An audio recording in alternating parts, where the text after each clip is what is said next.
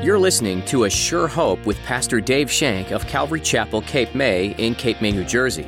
Join us as Pastor Dave teaches verse by verse through God's Word.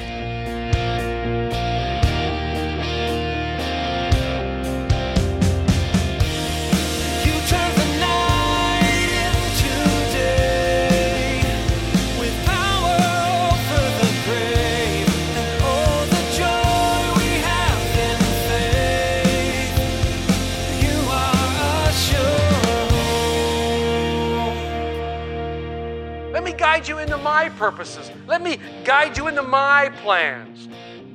You need to know the Father, and you can't know the Father without coming to me. I'm going to show you the Father. He told Philip, if you've seen me, you've seen the Father. I and the Father are one.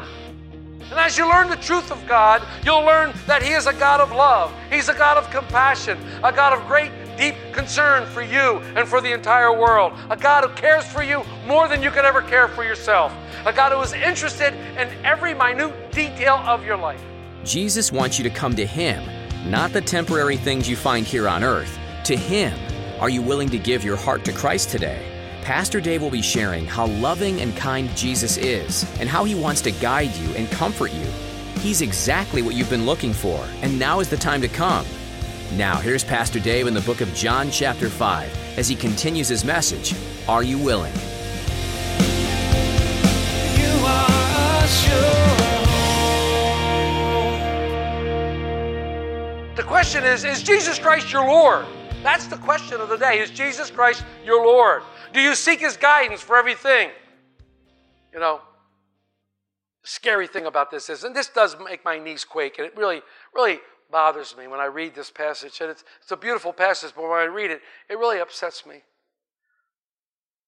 Jesus says that many will come to me on that day, and they will call me Lord, Lord. And He will say, depart from me, I never knew you. Oh, that hurts. That really, really hurts. Depart from me, I never knew you. Who's He talking to? He's talking to people that have been playing church for a long time. People who had head knowledge of the Bible, thinking that they were going to get into the kingdom because they had all this head knowledge, because they attended church on a regular basis, because they helped the poor, or they tithed, or they were a nice person. That's scary. That's scary. He says, you're not going to enter the kingdom because you didn't do the Father's will. What's the Father's will? Come to repentance. That all would come to the knowledge of Jesus as Lord and Savior. See, my fear is, and this is true, as your pastor, my fear is that week after week I say these things. And my fear is that there are some of you out there who hear it, and it goes in there, rattles around a while, and then somehow it finds its way out. And some of you are sitting there today thinking, when is this guy going to shut up so I can do my grocery shopping? What time do the Eagles play? You know, all the important things.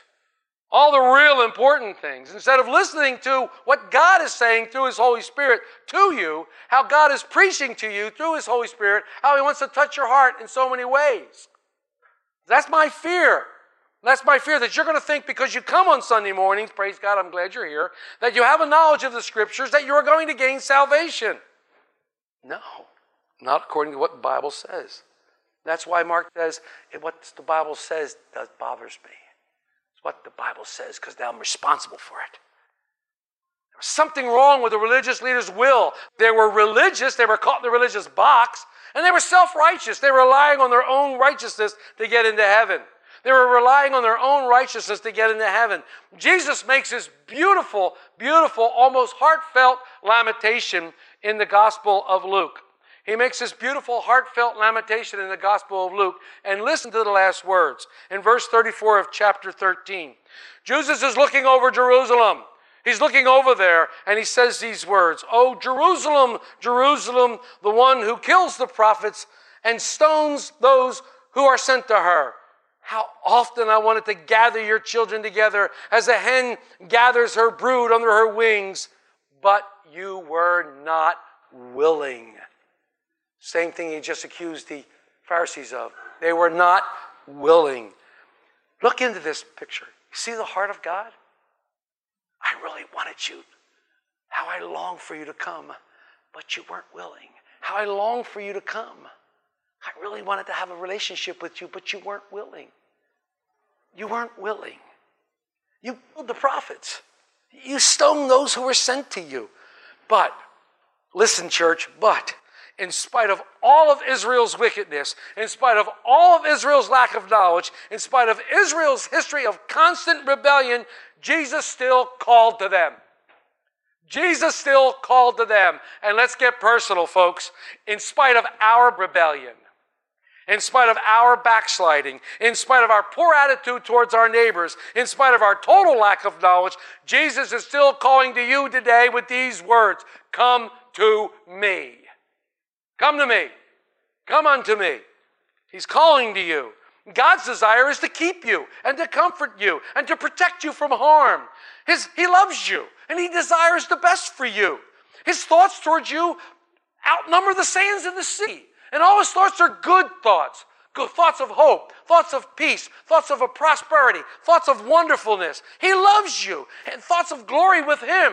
And He wants nothing more than to fellowship with you and bring you into His glory. Oh my gosh. He wants you so badly that He let His Son die on a cross. He wanted you so badly. He loved you so much. If we would just let that sink into our hearts.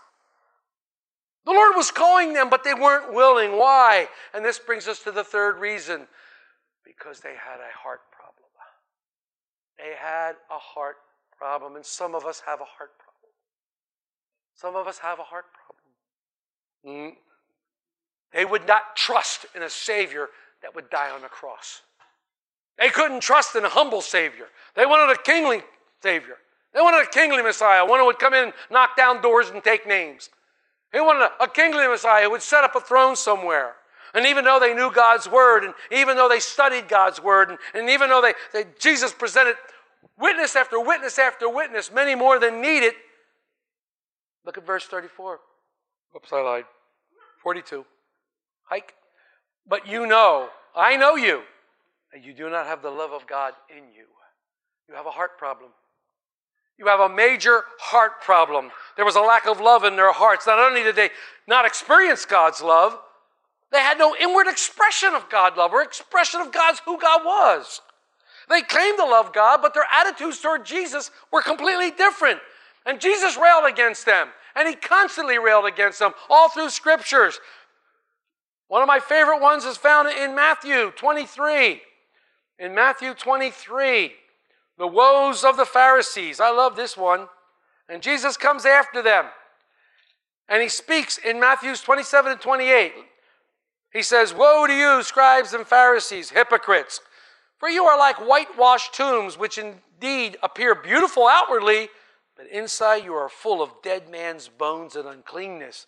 Even so you also outwardly appear righteous to men, but inside you are full of hypocrisy and lawlessness. They want man's honor. That's what 41 says. They want the honor of men more than the honor of God. They want it to be told, you're a great Christian. Yeah, I am, aren't I? Yeah, you're great. You're a legend in your own mind. You think you're something else. They wanted men to look at them and go, ooh. Standing on the corner praying, oh Lord, thank you for not making me like that guy over there. Or they went to the offering box with their coins or their money and they go. They wanted men to honor them for their intelligence, for what they knew about the Scriptures. They wanted men to honor them. They wanted this. Jesus says, you're not willing. You have a heart problem. You have a lack of love in your heart. You don't know what to do. And then He calls them hypocrite. Your love is counterfeit. Your love is counterfeit. It's a false love. It wasn't real. It was based on the honor of men, not the honor of God. See, the religious leaders weren't willing, even though they had all the testimony they wanted. John the Baptist, the Word of God, the works, the Father, all these things. But they were concerned with man's honor. They were concerned with what man thought and not what God thought. The reasons for the rejections was basically fundamentals, the reason of the heart. They were supposed to be intellectually smart, but they blew it. They were lacking. They were lacking in their love. They thought they knew God because they studied the Scriptures. They thought they could get to eternal life that way. But they lacked the will to come to Jesus. Now, Jesus was asking these religious leaders, and I believe that He's asking you today. He's asking all of us today, are you willing to come to me that we have life? And this is what he's asking. Are you willing to come to me? And there's this beautiful, beautiful passage that most of you know and probably can quote it better than I.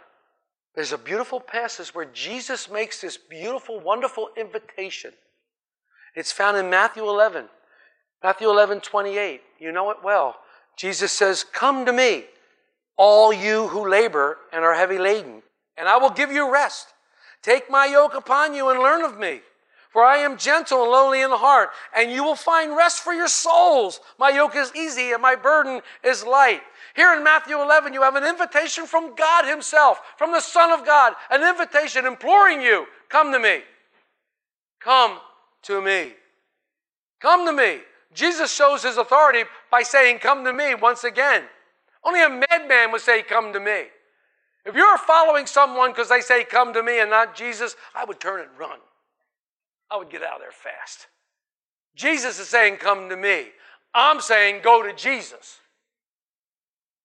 Go to Jesus. Listen to what Spurgeon said. Quote, come. He drives none away. He calls them to himself. His favorite word is come. Not go to Moses, but come unto me. If come to Jesus himself, we come by personal trust, not to doctrine, not to ordinance, and not to ministry are we to come first, but to a personal Savior. Jesus wants you and you alone. He doesn't care what you're doing. He doesn't care what you did. He wants you and you alone. Because in him and in him alone are we to give our hearts. Another quote from Spurgeon, quote, Jesus made it clear that having life is found in fulfilling the command, come to me.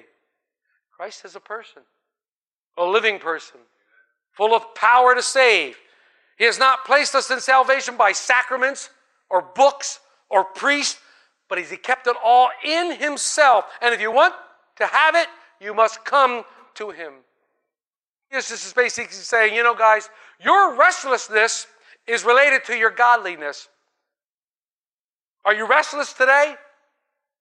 We should be. We live in a world of hate. We live in a world full of false promises, a world full of death, a loveless world, a world that doesn't satisfy, a world that only takes, and never gives back. A horrible world. But in our present day, in our present society, it's only a matter of time when a person who doesn't have Jesus Christ starts reaching for something else that they think is going to help them, something else that they can get through the day with. And it's usually a bottle. It's usually addictive pills, or it's usually some sort of abusive substance, or it's pornography, or illicit sex, or gambling. They start reaching for all the wrong things to try to prop them up and try to get them going. Oh, it's going to be great for a very brief time. And then, boom, brings death, brings heartbreak, brings death. Yeah, they last for a while. But here Jesus stands and he's declaring to you, come unto me. All you need to do is come to me and find the Father. A Father who loves you. A Father who wants to do nothing but give you his best. Come unto me and I'll give you rest. Take my yoke on me. The yoke is what they used to do with the cattle. They put a yoke on them and they would make the cattle go where they wanted to them. Jesus says, let me have the reins of your life. Let me control. You've tried it for a while. How'd that work out for you, fella? Not too good. Well, let me try it. Give the reins to me. Let me try it. Let me guide you. Let me guide you into my purposes. Let me guide you into my plans. You need to know the Father, and you can't know the Father without coming to me. I'm going to show you the Father. He told Philip, if you've seen me, you've seen the Father. I and the Father are one. And as you learn the truth of God, you'll learn that he is a God of love. He's a God of compassion, a God of great, deep concern for you and for the entire world. A God who cares for you more than you could ever care for yourself. A God who is interested in every minute detail of your life. Every minute detail of your life. Take my yoke upon you because it's easy. We're going to trade. I'm going to take all your hardships on me. Cast all your cares on him, for he cares for you. I'm going to take all your hardship on me. That heavy burden, give it to me. Here, have something light to carry. Take my yoke. Living for God is the most satisfying thing in the entire world.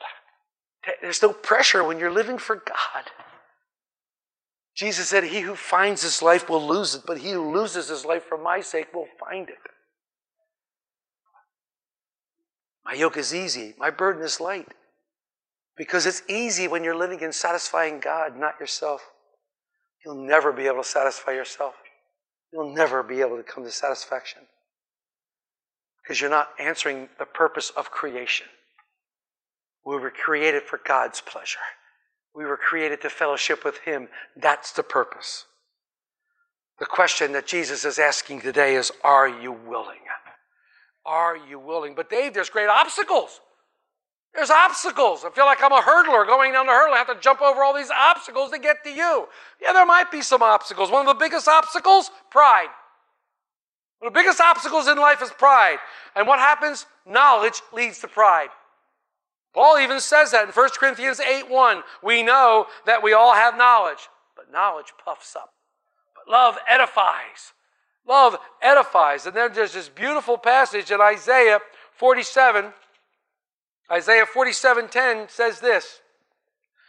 For you have trusted in your wickedness. You have said, no one sees me. Your wisdom and your knowledge have warped you. And you have said in your heart, I am, and there is no one besides me. Well, if that's not prideful, I don't know what is. Pride, a killer. Pride keeps you from coming to Jesus. If you have pride, you're not willing. You're not willing to come to Jesus with your pride.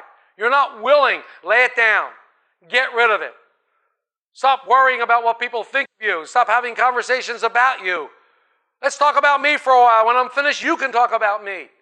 Let's stop talking about ourselves. Let's start talking about Jesus. Are you willing? Are you willing? We're to walk in love. We're to edify one another. We're not to convince people that we're right all the time. I'd like to be right half the time. But to love them right where they are, just like Jesus loved us. Jesus came and loved you right where you are, and He loves you now, right where you are. Right where you are. So pride is a killer. Then there's vanity. Then there's vanity. Oh, vanity of vanities. Nothing new under the sun. Vanities. And in the beautiful chapters of Philippians, Paul says a little bit about that. Philippians 2, verses 1 through 4. Therefore, if there is any consolation in Christ, if any comfort of love, any fellowship of the Spirit, in any affection and mercy, fulfill my joy by being like-minded, having the same love, being of one accord in mind. Let nothing be done through selfish ambition or conceit, but in lowliness of mind, let each esteem others better than himself. Let each of you look out for not only the interest of your own, but the interest of others. We procrastinate. I have time to accept Jesus. I don't have to accept Him right now. I'm a great procrastinator. I told First Service that I was going through a bunch of books, and I found the book that my wife gave me a long time ago for Christmas about procrastination. I haven't read it yet. We think we have time. We think that we have time before we make a change in our lives. We think that we have time. Well, I'm here to tell you, be careful with that. Be careful by thinking you have time. Be careful. Become absorbed in our careers. Become absorbed in our careers. We have little time for spiritual things because our careers come first. We become insensitive to the Spirit's work in our lives. The Spirit's touching your heart, and you grieve it, you quench it, you ignore it. You don't want any part of it. We are self-willed, and our hearts are hardened by the world and the way they've treated you. And yes, the world has treated us horribly, but Christ doesn't treat us like that. He says, you're not of the world. You're mine. Yes, there are hindrances that keep us from coming to Jesus fully. But the question is, are you willing to serve Him and Him only? Are you willing to accept His life for yours? Are you willing to accept Him in your life? Are you willing to put off the old man and put on the new man? Are you willing to deny yourself? Are you willing to pick up your cross? Are you willing to follow Him? Maybe you have a problem with your thinking. You think too much. You study the Scriptures and you know them, but your knowledge is all you have. You have no relationship. You're not willing. Maybe it's a matter of the heart. Maybe you've experienced the love of God fully. Maybe you're afraid to completely surrender to Jesus. You're not willing. Maybe you only know God through the Scriptures and not through experience. Jesus is saying, lay it all down. And simply come. Come to me. Church, God is looking to and fro throughout all of Lower Township for someone that he can show himself strong on their behalf. God is looking. He's looking for people who will stand up for Jesus. Stand for Jesus or fall for anything. Stand up for Jesus Christ. Take a stand for righteousness. Stand up for what is right. Right is right and wrong ain't. Stand up for Christ. Are you willing to stand for righteousness? Are you willing to accept him on his terms? Are you willing to accept him on his terms and his terms alone? Are you willing to surrender your dreams? Are you willing to surrender your hopes? Are you willing to surrender your children? Are you willing to surrender those things which have come between you and God and open your life up to him? Are you willing to worry about his hopes, his wants, his desires for you? Are you willing to be a church that God can use? Are you willing to stand up for Christ? Are you willing to stand up? Jesus is calling you today. He's saying, come unto me. Come unto me, you sinner, and repent. Come unto me, you backslider, and let me clean you up and bring you home. Come unto me, you prodigal son. Take your head out of the pig trough and come home. I love you. I've loved you since you left. I loved you. Come back. Your father's waiting. Your father wants to wrap his arms around you. He wants to kill the fatted calf. He wants to give you the royal ring. He wants to put the robe around you and tell you how much he loves you. Come back. Come back. Are you willing to stand up? Jesus is calling you today, and he only has one question. Are you willing? That's the question of the day. You can't escape it. Either you are or you are not. It's a simple question. Are you willing? Just willing to do what Christ has said through his word. Don't be like the Pharisees and not be willing. Don't harden your hearts. You've heard the message. You've heard what was said through God's word. And God is touching each and every one of your hearts right now through his Holy Spirit. I know it. I know it. And if he's not, you need to check yourself. If you're not hearing from the Holy Spirit right now, if you're not being convicted or edified or encouraged or something, you need to check. You need to get right with God. Time is running out. Hurricanes in the Atlantic like never before. Earthquakes galore. Fires in the west, over in Montana. They said that almost 2 million acres have been burnt and are still burning. Got two crazy people calling each other names. Calling each other names. Two leaders of the world, of each world, calling each other names. Where's that going to go? I mean, come on. You don't think it's the end times? You better read your book. You better read your book. So if that describes you, my heart goes out for you. Get yourself right with God today. There may not be a tomorrow. Get right with God. Amen? You are a sure hope. The book of John covers Jesus' life and ministry here on earth, but the book begins long before Jesus was born in a manger. He existed with God the Father from the start. So many other religions have some figure they look to or commemorate, but none of those mere men accomplished what Jesus did. Jesus came as a man and died, but then he came back to life because he's God. No other man can claim that remarkable feat. Only God could do this, and therefore, the only true one to follow is Jesus. What might be holding you back today in believing all that God says he is and does? If you have some questions you'd like answered, we'd be happy to try and answer these questions or pray with you about what's weighing on your heart. Please don't hesitate to call us at 609-884-5821. Again, that number is 609-884-5821. Keep looking to Scripture for answers and know that we care about the journey you're on. We're so glad you tuned in to A Sure Hope today. You can hear more messages like this one from Pastor Dave at our website. Just click on the Messages tab when you visit ASureHopeRadio.com. We'd love to meet you too. Find out how you can join us for worship at Calvary Chapel, Cape May by visiting ASureHopeRadio.com. You'll also find us on Facebook and YouTube. Links for both are at ASureHopeRadio.com. There's more to learn from the book of John next time, so be sure to join us again on another edition of A Sure Hope.